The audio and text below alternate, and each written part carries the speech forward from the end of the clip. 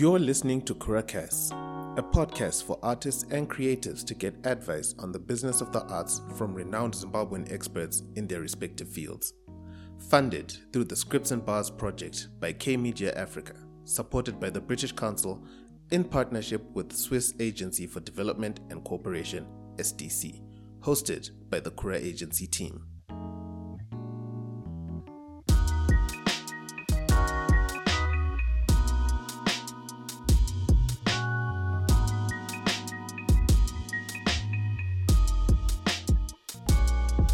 In this episode, we talk to founder of Three Men on a Boat, Kwirirai, and multiple other creative projects, Larry Kwirirai. Now, Larry also helps to link corporates to relevant influencers and content creators for their campaigns, and that's why we brought him on to talk about what agencies and corporates look for in influencers. He talks about corporate expectations, some of the things that you're doing online that are repelling them, and how you can better position yourself for influencer work. Okay, here we go. We're talking to Larry Kwirirai. Hi, so first of all, congratulations on the podcast. I'm always excited when people do podcasts. I've been doing podcasts since 2015, probably, where my first podcast being the Kwirirai, and have gotten a couple of other podcasts that happen. I think I've got a total of 7 podcasts now running.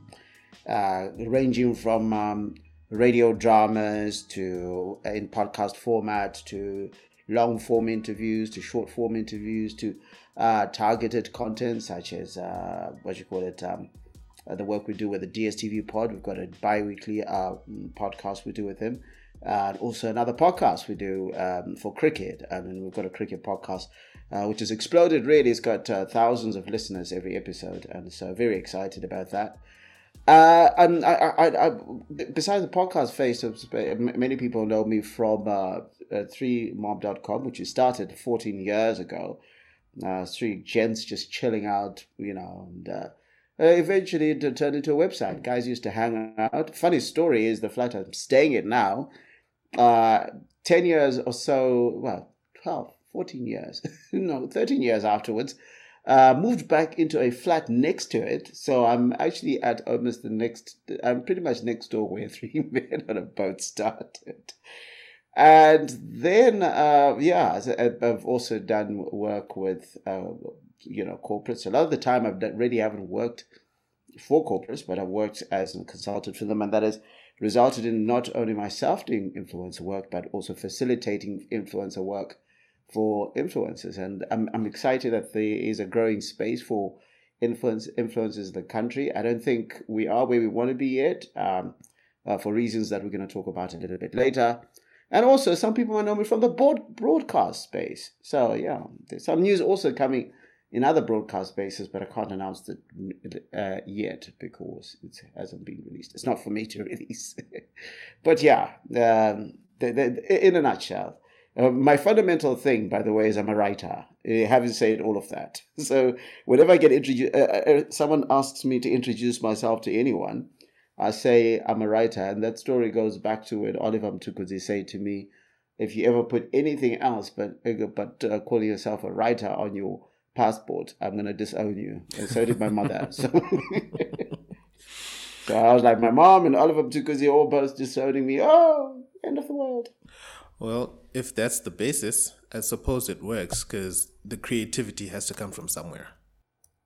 Yeah, I think the concept of all of this, we always talk about how the internet is large. It was about at some point 1% of the internet was from Africa.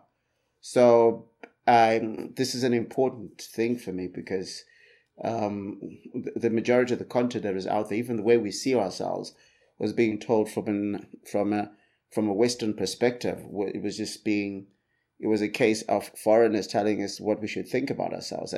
I think podcasting and influencer marketing, and certainly doing influencer marketing the way we want to say it to our people is fundamental.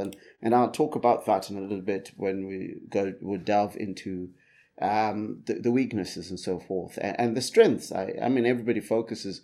I know, and this is the thing that irritates me a lot when people say the problem with Zimbabweans is, and I'm like, yeah, but you're also Zimbabwean, chill. Yep. And you also have an agency that pretty much does the in between these corporates and influencers. Tell me about that. Yeah, I mean, like what we did for a while is we got 2015, very important year. That goes back to having to call myself a writer. That was when I was renewing my passport at some point. We decided that we were not going to just facilitate for ourselves to be active within the market and so forth like that. We wanted to see how we could enable other people to do it. So we have an agency called Kwirirai Media, and what it does is that not only does it facilitate for us, we also have facilitated for other influencers to do work for brands. And so, also it helps us to sort of allow the publishing company, that is Three Men on a Boat, to focus a lot on publishing its content for its own sake and not worry about competing with other publishers. So that way, I mean, it also, but because then what happens is that Kwirirai then is its own business unit, and as a business unit, its focus is making money, even if the money is not going directly to Three Men on a Boat or 3mob.com or any of the podcasts. That's not important. It's also to facilitate. And we see ourselves as a private, private sector player. So I know a lot of people have conversations around, oh, this, and that, and how there's some bigger idea around, what we're trying to do. We're just a business trying to make sure that this makes dollars and cents, not just for ourselves, but also for the clients we engage, because it would be a pity if they're not getting paid. Yeah. So what makes like corporates trust you guys to actually get to find the influencers that are needed for their campaigns? I don't know. Maybe we're just likable. I don't know. I never really think about that. I think one of the key things, and it might sound like a joke, but one of the key things that we find sometimes recommending an influencer who's new and trying to recommend them for a second job is how difficult they were to work with, and how they were just, iffies and so forth. I'm not saying that you shouldn't raise concerns when you have concerns, but there's sometimes there are things you can figure out on your own. And then sometimes, I mean, we've taken financial hits for people that do work for us, and it's about the flexibility to maintain a relationship, so that next time that person calls you again, you're able to do it over and over again. I think also because with a lot of these guys, we got into a space where we did a lot of free work, and they could see that we had created a system in which we were reliable for producing, if not just content, but also producing product for them. So, and also producing the influencers for them and stuff like that. So I think that's a key aspect. It's a fundamental aspect, because what it does is it pushes you to a space where you have to now always work not on the promise of the future, not the promise of the past, because what you've done is already done. But if you mess up in your next gig, all the trust that was there before will just disappear. So, if you say you're going to do something, just do it.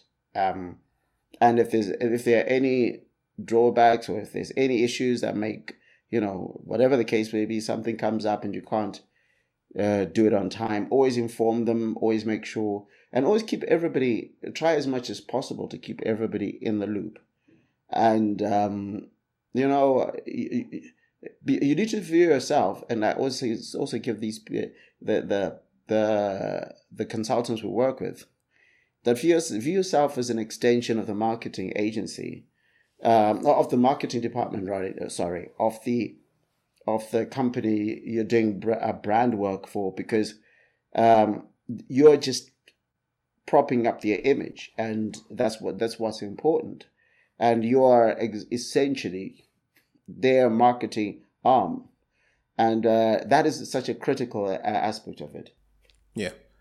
And with the advent of the internet, we know that, or it's not particularly too evident, but this whole concept of having influencers is pretty young. What people are more used to is probably having brand ambassadors, but we tend to use these two synonymously now. So let's dive a little bit into it. What's an influencer? What's a brand ambassador? And how different are these people?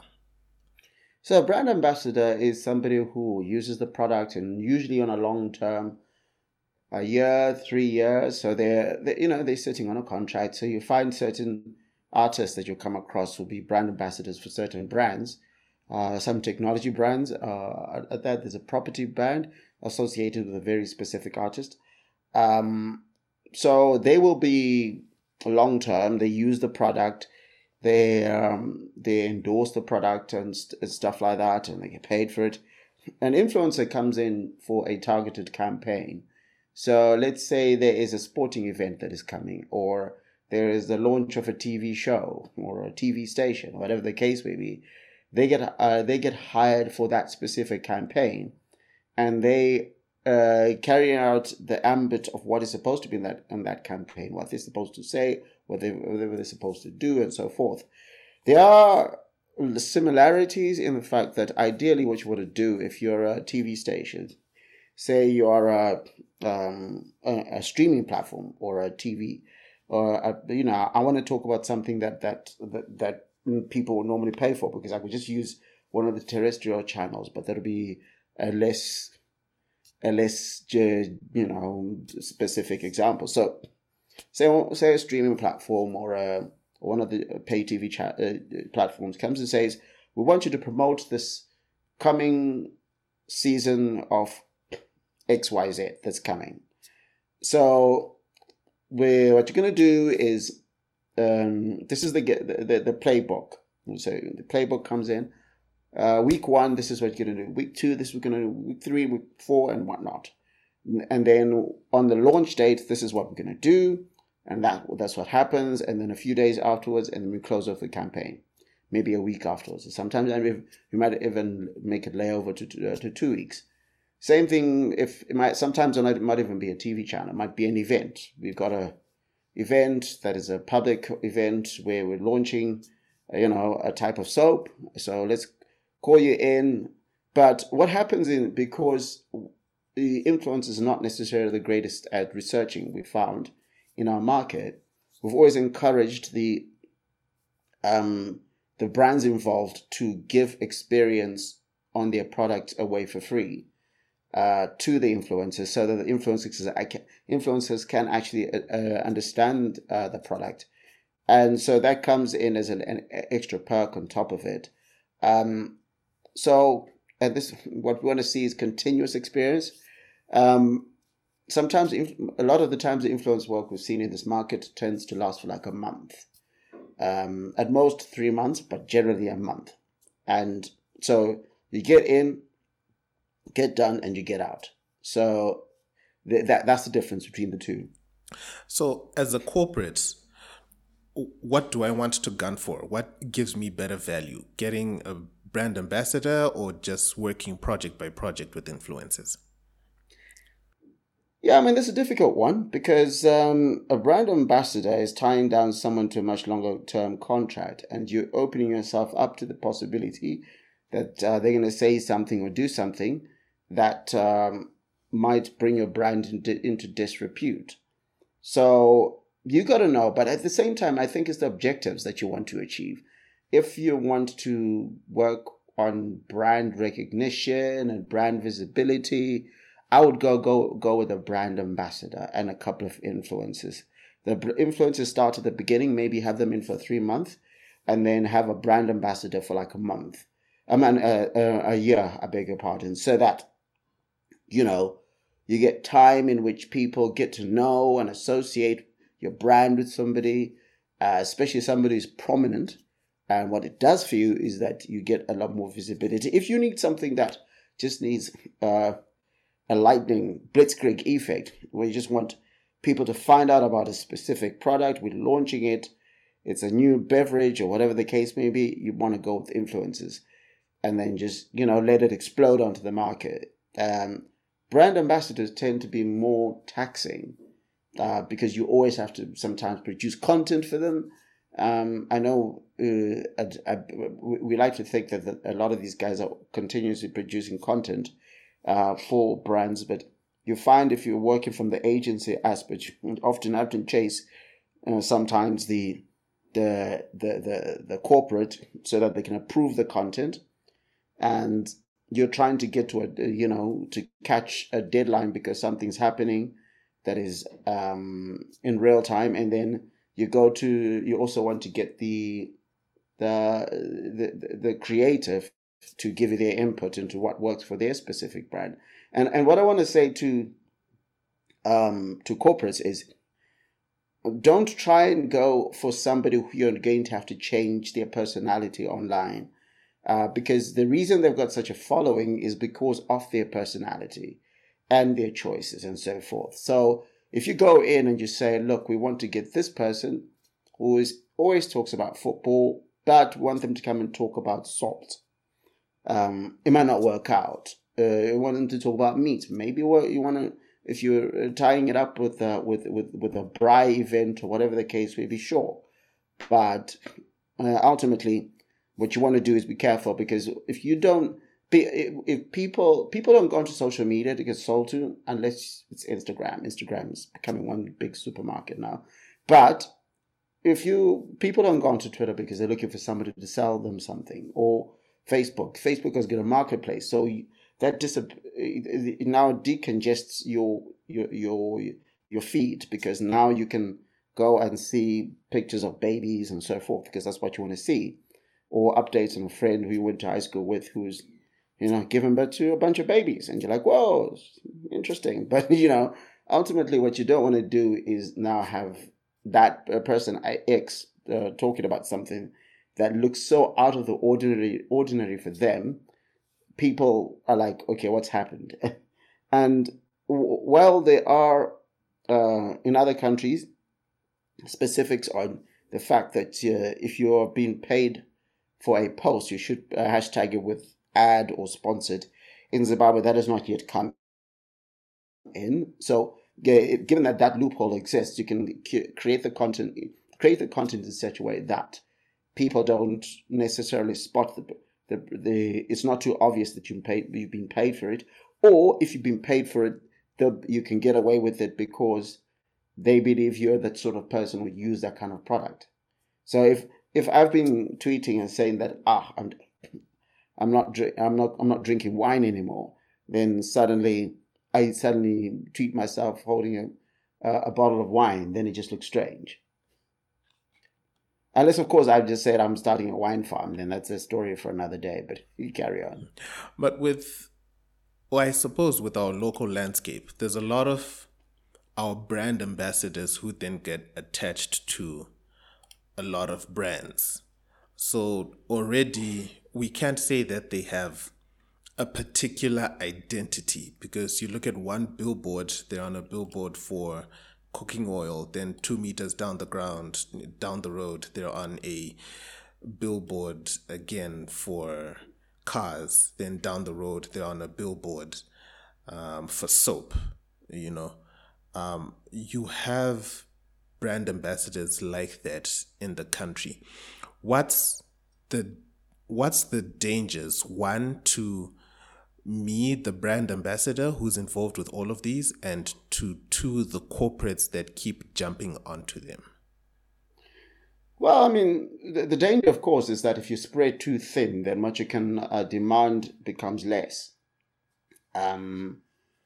So essentially, if of course, I mean, the other way of doing it is you go to one brand and say, look, I'm giving you rights to my images and so forth, but they've got to pay you the money that is worth you giving up your rights and images for a specific period of time, exclusively. So, I look, for the individual, as I said, it could devalue how much you can ask for from the market, but I think you should be careful about how different the products are from each other. So, or how they could fit into a lifestyle. It's a difficult one because, I mean, if you really look at it, I was looking at Serena Williams' different endorsements from, I think she's got something like 15, 20 endorsements and so forth. From, some really, just trying to find it here. I saved it on my phone.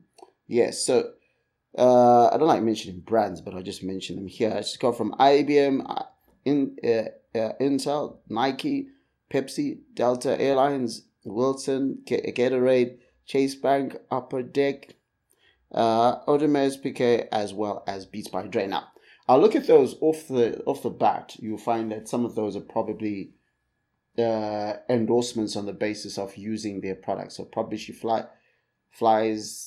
she used to fly or flies, not probably now she's a private jet, but using the airline would be the face of a certain bank. She'd use certain brand. She always wears Nike and so forth. And you've seen her before matches. She's wearing Beats by Dre. So some of those are utilitarian kind of endorsements. So I always talk about those from the perspective of product placement. One of the biggest examples of product placement, if you just give me a moment to give an example, in cricket, there's a thing called the Big Bash and also the IPL. What they have is that there are things that's at the beginning of a match. There's a coin toss. The coin toss is going to happen, but somebody could come in and say, "I'd like to sponsor the coin toss." The coin toss is sponsored by the salt company or by the water company, whatever the case may be. And then there's replays. If the replay is always going to be on. The replay is brought to you. Let's check it out on the picture frame replay. Yeah. So that could be a way in which you can get endorsements for different types of things, where you're sort of like seen as a sort of like any proposal could work for you. That also reduces your negotiation capacity for getting what you want. Of course, most of these places that you do deals with will say to you, look, if you're going to do something with a bank, you can't do something with another bank during the period in which it happens, which only makes sense. It's just like me working for 2 radio stations, which wouldn't make sense. But so for that sort of exclusive proposal, but I mean that's something you can negotiate with and say, look, if you're going to tie me down to one brand and one product and one service, then it's got to be worth my while. So it gives you an opportunity to negotiate. For the brands, it also works the same way. If you allow someone to work with multiple brands and they're all over the TV, all over, it's sort of like you get lost in the noise because you just be like one of the 20 brands that is on their social media platforms. And I've seen it on some of these guys who do social media. They're working towards the influencers, or they're doing some influencer work. That you find that their own personal posts tend to have a lot of likes, but when there's a post that you can see is an advert or is a skit or something like that for a brand, it gets less engagement. And you find that they've got one for refrigerator company, car company, whatever the case may be. And yeah, it's difficult because it kind of goes back to when we where influencers used to see themselves as channels. And if you look at the way we watch TV, we tend to stand up and go to the bathroom during an ad break. And so you got to see human beings that way, that if you find clever ways of driving engagement, then use them. So for both sides, there are those dangers, but in an economy, I mean, it's not just limited to Zimbabwe. I mean, I gave you example of what's her name, Serena Williams. You can Lionel Messi. There's an alcohol company. There's a chips company. Then I think there's a phone company as well. So he's got a couple of people that endorse him, and he becomes an influencer for. So it just depends. Like I said, I mean, there's a prominent artist in this country who's got multiple endorsements, but you can see that it gets diluted, it gets lost in the noise somehow, because you just kind of like, okay, what is he going to talk about this time? Yeah. So we figured out that ultimately celebrities can become brand ambassadors, because with the brands, you're trying to hitch on their images, their rights, their reputation. But can celebrities become proper influencers? I think celebrities are by default influencers, because the if you go historically, that's what we used to see on adverts. It was celebrities in our adverts, from Timina Bonzo with that soap advert that they used to do, and so forth. So Oliver Mtukudzi with that cooking oil advert that he used to do. So I do think that they are by default influencers. What they influence is just down to how they position themselves, and that's where I think the difficulty comes in, because now some people are now becoming influencers without necessarily having become a celebrity first.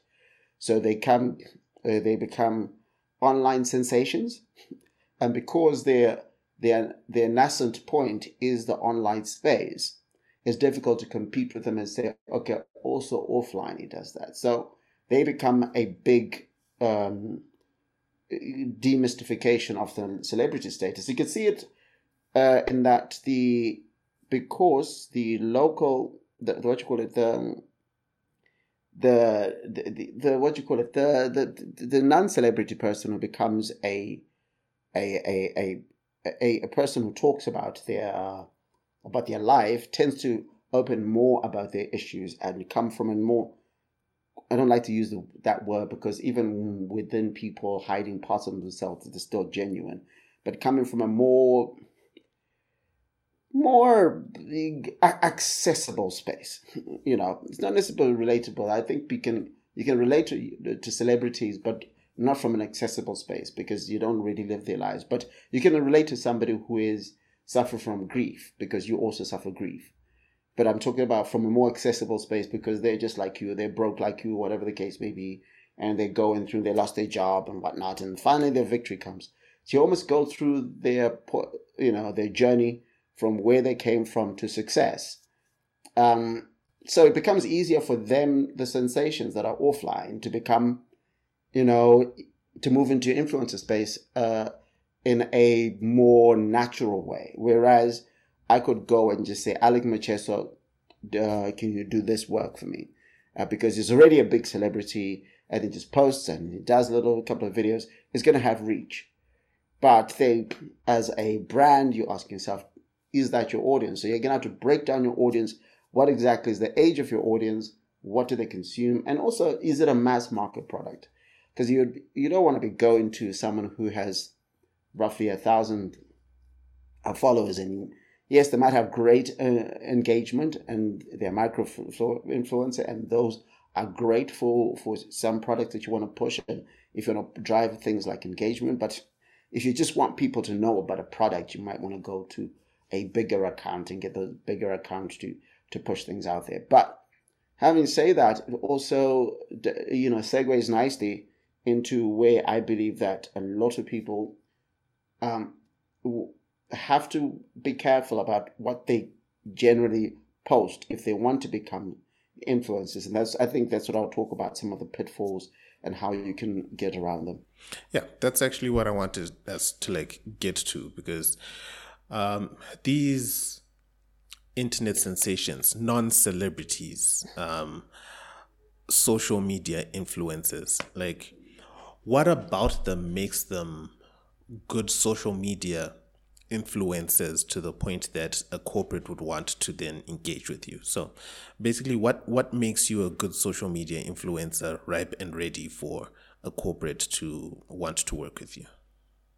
I mean, the easy ones are engagement, you got numbers and so forth. So those are obvious. So I'm not really going to talk about that because clearly, I mean, yeah. But what everybody doesn't look at is their content. And if your content is controversial generally, as a matter of fact, then what happens is that brands don't like controversial content. So then people will decide that they don't want to do work with you because you're controversial. And but I want to work my way into that, because controversy sometimes doesn't mean it's bad. There's some good controversy that's out there, drives engagement, gets people talking. But if you swear a lot, that just kind of makes it difficult for brands to want to work with. If you're misogynistic, if you're pushing, hate language, politics is another one that they don't want to touch, because, I mean, it's not just in Zimbabwe, across a lot of places across the world. I mean, there are brands in other countries. I mean, people tell me about brands like Nike who jump onto uh, things like Black Lives Matter, but you must realize that they jumped onto platforms like Black Lives Matter when it started becoming safe to do it. When Colin Kaepernick was doing it on his own, they wouldn't touch him for the longest, and most teams wouldn't touch him for the longest. It lost quite a bit of endorsement because brands don't like politics. And that's the thing that also sometimes you need to understand about brands, is that they want something that won't alienate a side. And by the time that they were jumping onto some of these causes, they had enough of people who believed in the cause to be able to make it make sense. Because the last thing, as I said, as a brand wants to do is to result in such a way where half the situation where half the population doesn't use their product because someone is specifically associated with a certain political movement, political party, political ideology, and so forth. And there might be people who take risks with that. Small companies take risks with that. But if you want to go for medium-sized to large companies, they trend to avoid and not touch the kind of space with the 10-foot pole. Also, don't post things like porn or things like that. Try and keep your social media clean, engaged, being able have fun with it. And that's the thing. People want somebody who looks like they're having fun, and they're producing a very specific personality on social media.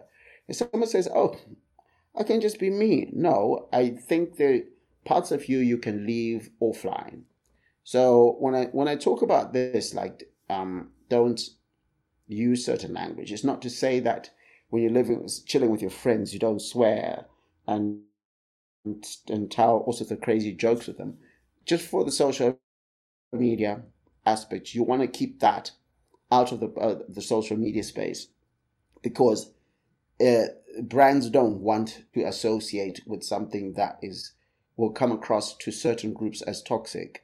And even like your internal jokes, you might have friends of yours on social media in which you have internal jokes, and then if you are going to have to explain yourself, sometimes at the time you explain yourself, the horse is bolted and there's no one to listen to your side of the story.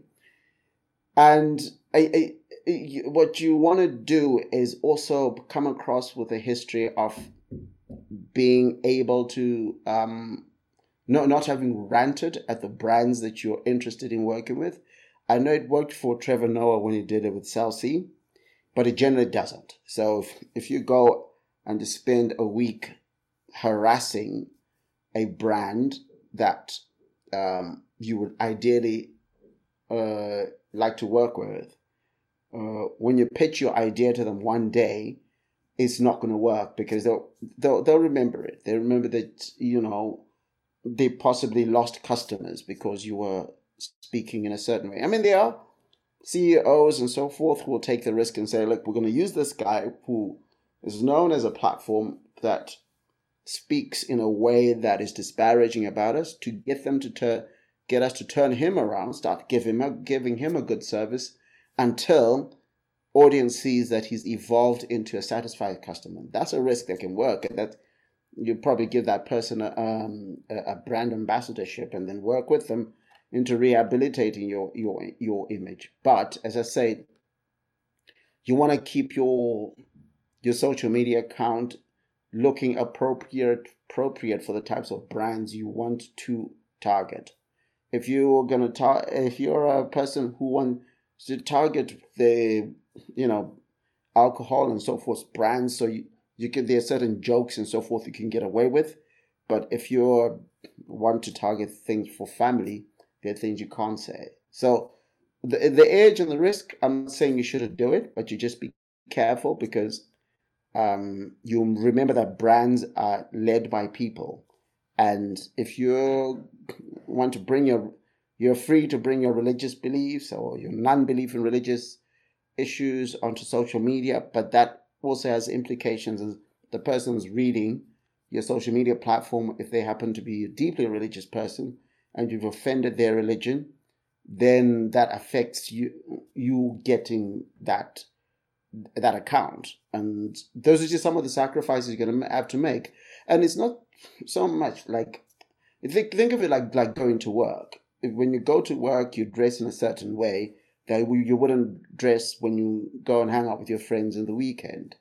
So just think of it as going to work every time you go onto social media, and just treat it as a professional space, except that you're having fun, and genuinely have fun in that, and curate your content accordingly. And at what point do I have to start thinking and acting like an influencer? Like, at what point do I have to start worrying about what I'm posting, what I'm saying, what I'm doing online? Basically, when do I become an influencer? After I have 1,000 followers? After I say certain things? Because if I have 100 followers and my timeline is clean, I mean, what stops me from applying to an alcohol brand? Look, I think you should. What do they say? They say work, dress for the job you want, not the job you have. So what you want to do is you want to already treat yourself as someone who already has the 10,000 followers you're targeting. So what you don't want is a situation where somebody goes back to tweet number 3 and says, hey, this person was like that. It doesn't happen. I mean, look, it happens. The internet doesn't forget. Yeah, but I people search that a lot less than you think. If something happened in 2011, there's more the people are very forgiving of that. They're more forgiving of it than you would think. It's just a lot of high profile cases.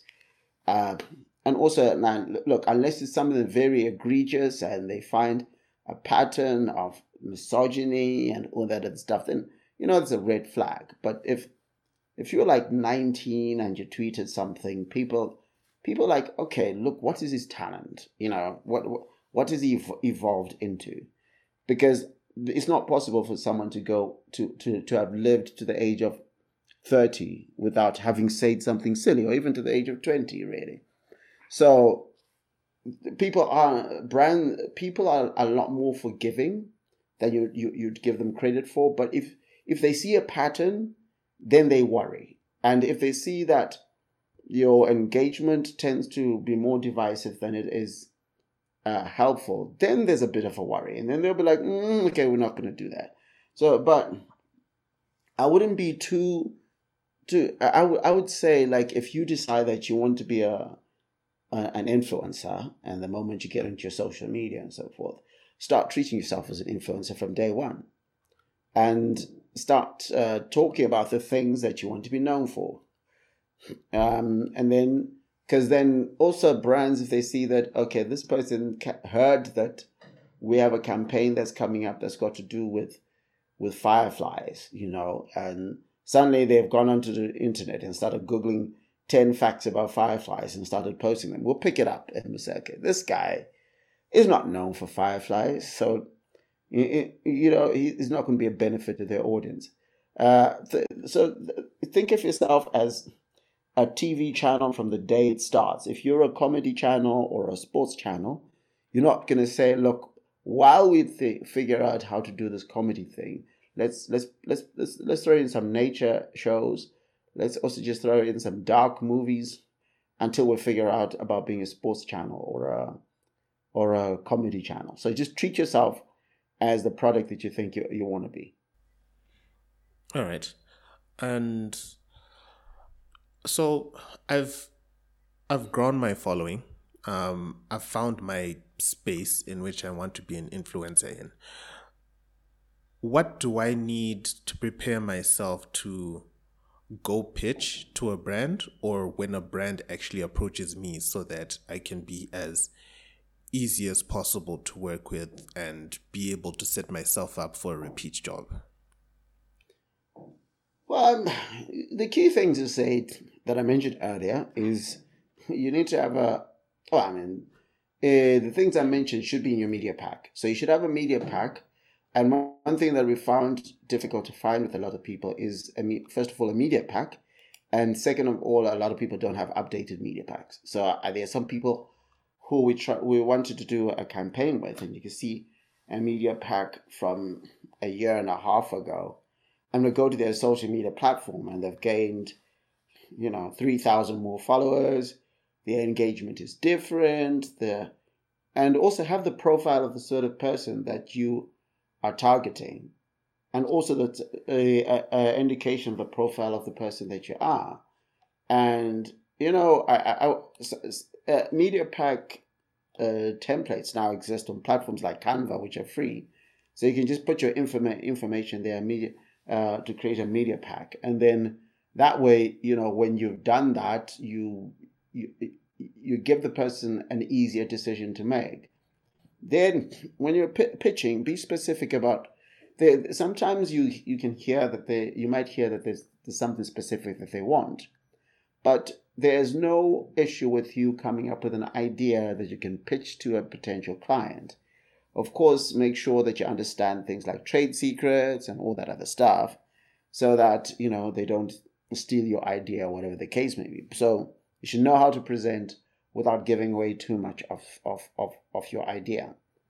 So you go in,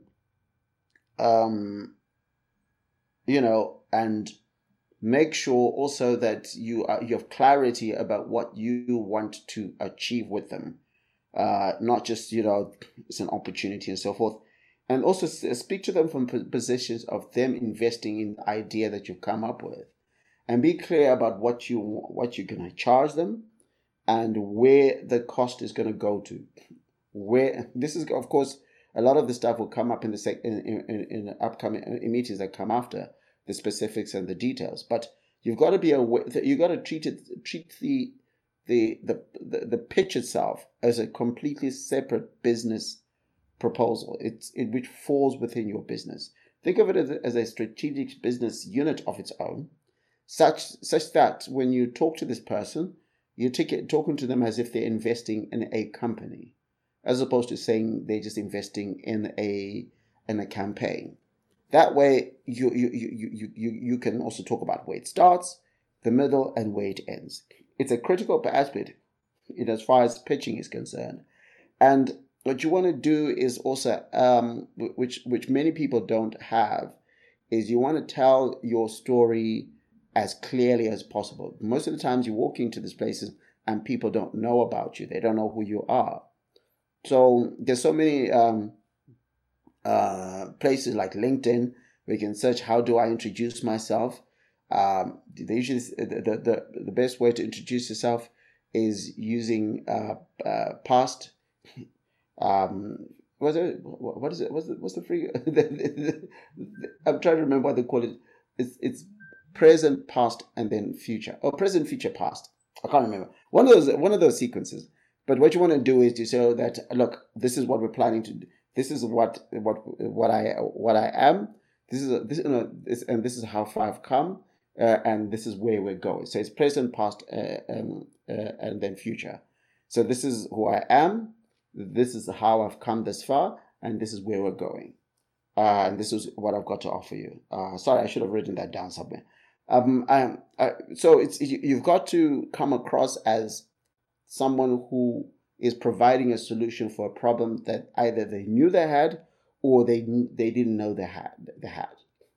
So that means also doing a lot of research on the company concerned before you go. If you have an idea of the sort of person you're going to talk to, make sure you do a bit of research on that. There's some people you go to and you know that they're very traditional, so that also has implications on how you dress. You also got to be, if it's a company that is pretty formal, you might want to be formal, or you might want to be semi-formal, depending. I mean, you might get away with it because you're creative and stuff like that. But there's some people who just, when you walk in and they don't like your shoes, or they don't like your t-shirt, they're like, whatever this guy says, I'm not going to listen to. But so you want to come across as professional, because you are walking into a professional environment and you are offering a professional service. All the things that you hear about in an interview or so forth, how to present yourself in an interview is pretty much a lot of the things that you need to do. And finally, be prepared to ask a lot of questions. So it's not just a one-way thing. You should be able to say, look, I don't understand this about your company. Okay, what are your processes like, and what are your timelines like? So that might find out that after you pitch, they might not be the right fit for you, but because you didn't ask questions, when it comes to working, you realize that no, this is not the right fit brand for me, or the work ethic or the brand ethics of this company to not go with mine, and whatever the case may be, because I didn't ask those questions. I'm now tied in this contract, and it's all a bit awkward. And you must remember then also from your behavior, a lot of these marketing departments, especially through their associations, do talk to each other. So if you don't come across as reliable, or whatever the case may be with one, they will tell someone from another company that, look, I worked with this guy or this girl, and these are the problems we had with them. So keep those in mind. Or this person pitched to us, and they can pitch to you. And sometimes you might find that you've pitched the same idea to two rival companies, and they might talk. So and maybe you didn't tweak it to deal with the specific circumstances that this company needed to deal with in that particular period that they're in, as opposed to treating them like a unique brand. Mm-hmm.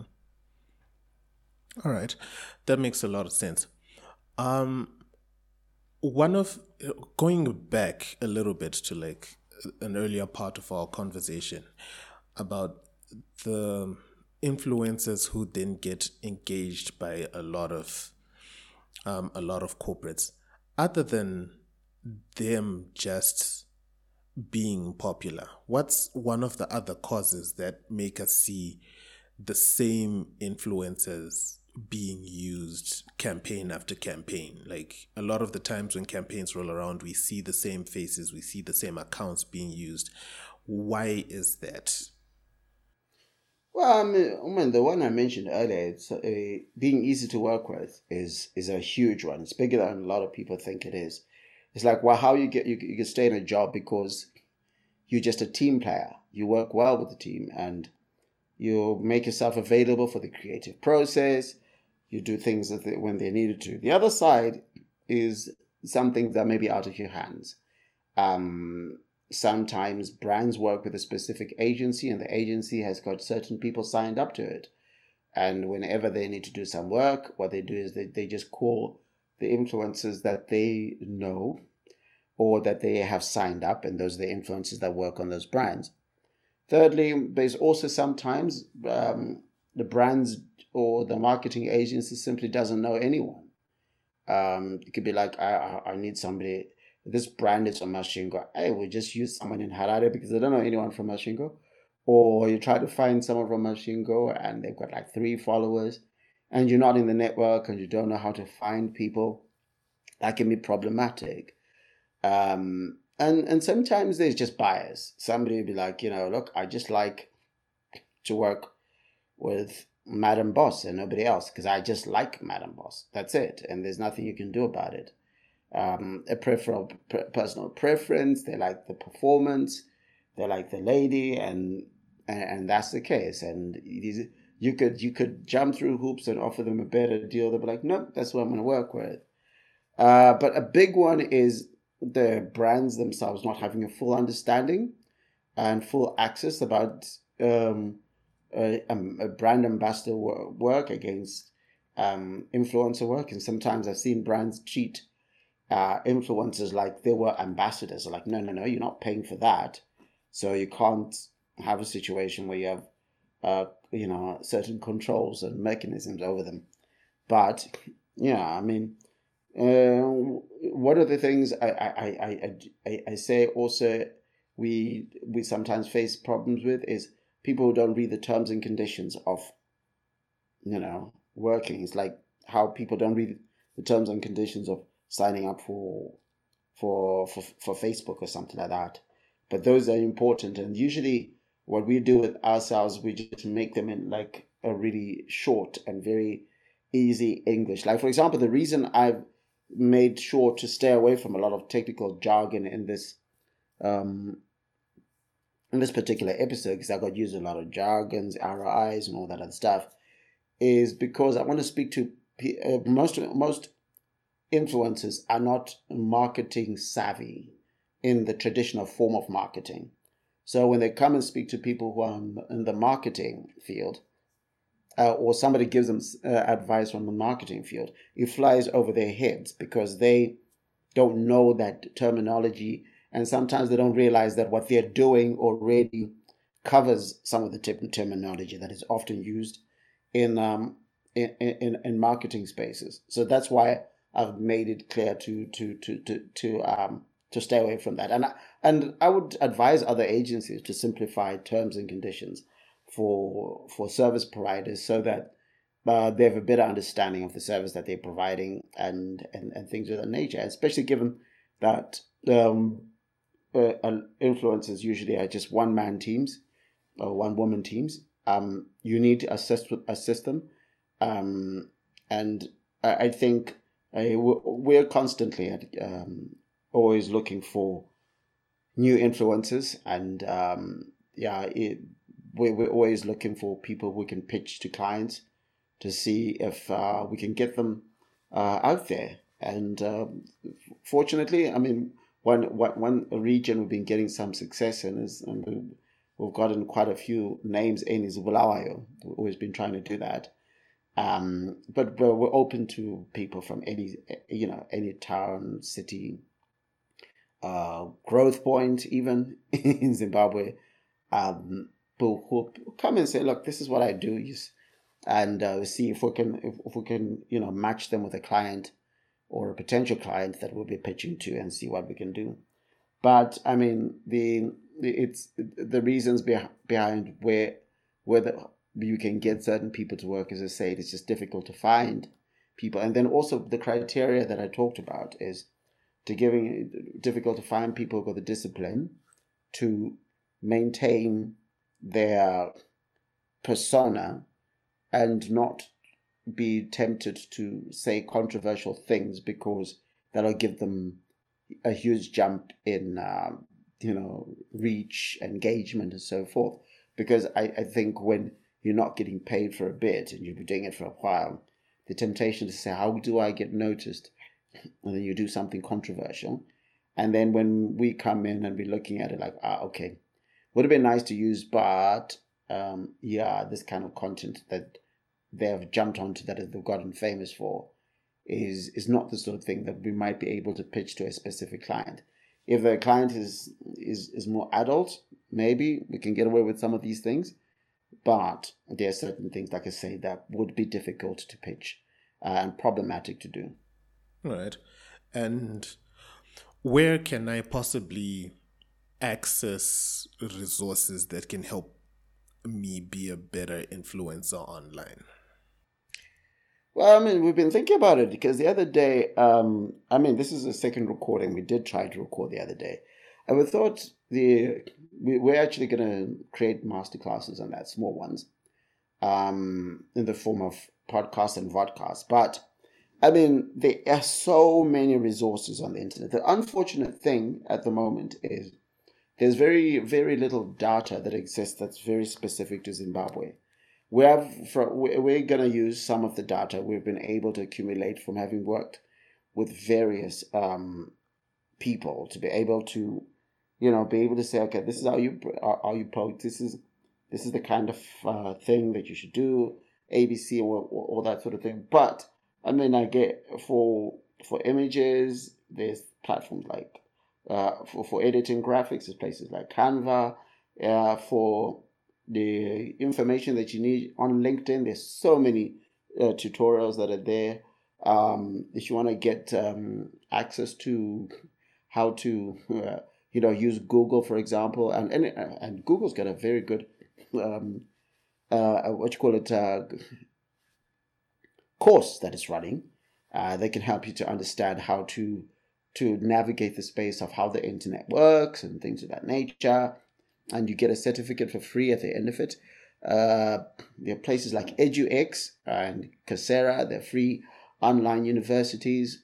And those courses, short courses, sometimes, just a couple of months long or a couple of weeks long, that you can use, that you can get access to, that are accredited to places like Harvard and Yale. That can give you the basics of how influencer work can work, but I think the basics for a lot of that are accessible there. And I think a lot of people would benefit from that. Just to understand the game from a very professional space. Because as I said, we're not really doing it in a professional space at the moment. There are people who are showing that they have a bit, an increasing understanding of influencer work and how to do it and how to get it done. And there are a lot more people than we had last year. A lot more people than we had the year before. So there is progress, and that's a good thing to see. And there's also an understanding from the private sector, or from the, not just the private sector, government is also, you can see that they're using influencers, whether it's creating small little infomercial videos and things of that nature. They are using influencers. But it's also important to make sure that both sides increase their understanding about how to treat each other, because it's all very well that people, the influencer might be upgraded and they become good at being an influencer, but if the agencies and so forth and the companies are still using old school techniques, where sometimes they take an advert that they've put in the newspaper, and then ask you to post that very same advert onto your social media platform. There's a lack of understanding of how images and content works on social media. And, things like moving more to the use of video, and, techniques about how to shoot the video and how to speak on camera, what equipment you should have. Even from the aspect of podcasting, how you should do it, and things of that nature. So, yeah, I do think that there are so many resources out there. We're not the first ones to do it, so we shouldn't have to treat ourselves as the first ones to do it. We should continue working with the trends that are happening globally, without missing out on what the trends are domestically, because you might come up with new ideas. I know some people talk about the metaverse and all that other stuff. It's all very well to talk about that, but a lot of our guys do not even have the internet speeds to deal with things of that nature. So while keeping an eyeball on things of that nature and how influencers could end up working the metaverse, just remember where we are on the ground and how you can influence people, whether it's like I said, on platforms that are public, or on some people want influencer work to go on WhatsApp, which is although very difficult to track, but some people ask for that. Just one more thing: you can't be an influencer if you have a locked account, because then it kind of defeats the purpose of what the person wants to get done, in as far as influencer work. So even when you get onto platforms like Webfluential, a platform where is where they can link people who are influencers with brands. That's one of the things they'll check first of all and say, is your social media open? If your social media is open, that means when you post something, they'll be able to say this was publicly broadcast and it wasn't just for this person and their friends. All right. Larry, you've pretty much answered most of the questions that I had. Did I? Is there something that I should have asked you that I didn't? No, I think we pretty much covered all of it. I think there's, as I say, there's an opportunity for growth and there's opportunity for a lot of things to happen, but we're gonna have to up our game to what the rest of the world is doing. But we're not there, and the first thing to accept is we're not there. Even as an agency, I think there's a lot of things that we continue upgrading ourselves to make sure that we are giving a world-class service. But it's all very well to say we'll provide a world-class service when we know there are things that we'd like to improve on. And so, and also just be forgiving of what a lot of people don't know yet. I know it's easy to trash people that say that people in Zimbabwe are not ready or whatever. Nobody was born ready. Nobody was born knowing everything they know. I mean, it's the same reason why I think the concept of canceling people is silly, because if somebody doesn't know something, they don't know something. And in life, if you don't like what somebody says, you just walk away from them. So I do believe it's important to continually engage with ideas and how we can improve on how we provide services, how we can create better lives for people, and that includes through influencer marketing, brand ambassadorships, and how we can continually move towards a better standard of products. Because what we want to do is, when the Webby Awards come in a few years and say African, best campaign, Zimbabwean brands should be there, brand campaigns should be there. We should be up there, but we by acknowledging first that we're not there yet will help us work towards it. And also, one of the things is I always say when working with my team is I reward effort and not result. So everybody focuses on saying there's no reward unless I get the product that I want. Sometimes it means there's some influencers worked with early days. They didn't quite get it, but now are pretty good at it, because you could see the person was putting an effort and was willing to learn. And for people, brands will pick that up. That look, the effort was there, didn't quite get where we wanted to go, but let's have a go again. And same thing that you also want to do with brands that you're working with. Like, you know what, they do make an effort. How do we make the campaign better? And these sometimes, a lot of these things happen in campaigns. So we could have the first weekend, this was the idea, wrote it down, thought this is where we're going to go. It was going to change the world. It was going to be the greatest idea since Adam was a baby. Then a week two, no, it wasn't a great idea. What do we do next? We don't cancel the campaign. What we do is say, how do we make it better?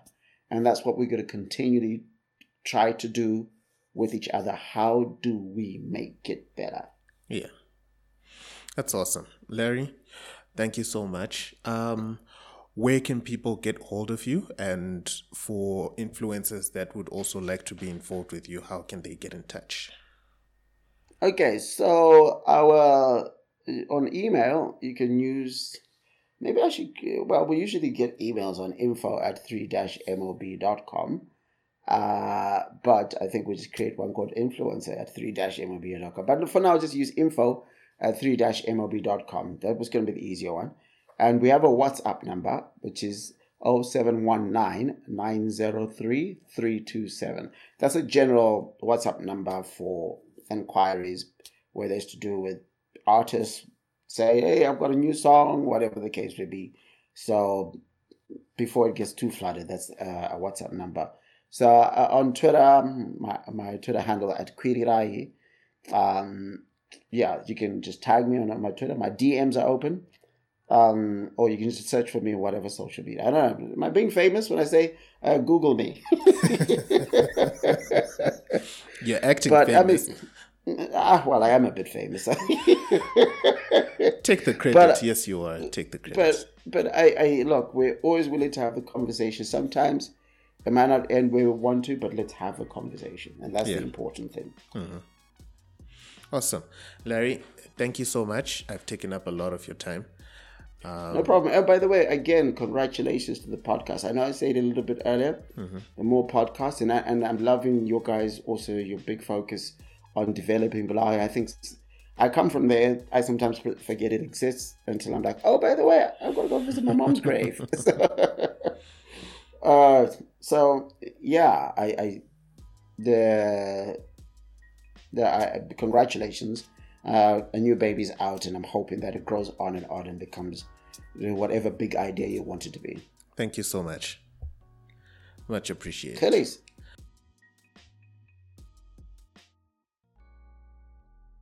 This was KuraCasts, funded through the Scripts and Bars project by K Media Africa, supported by the British Council in partnership with the Swiss Agency for Development and Cooperation, SDC.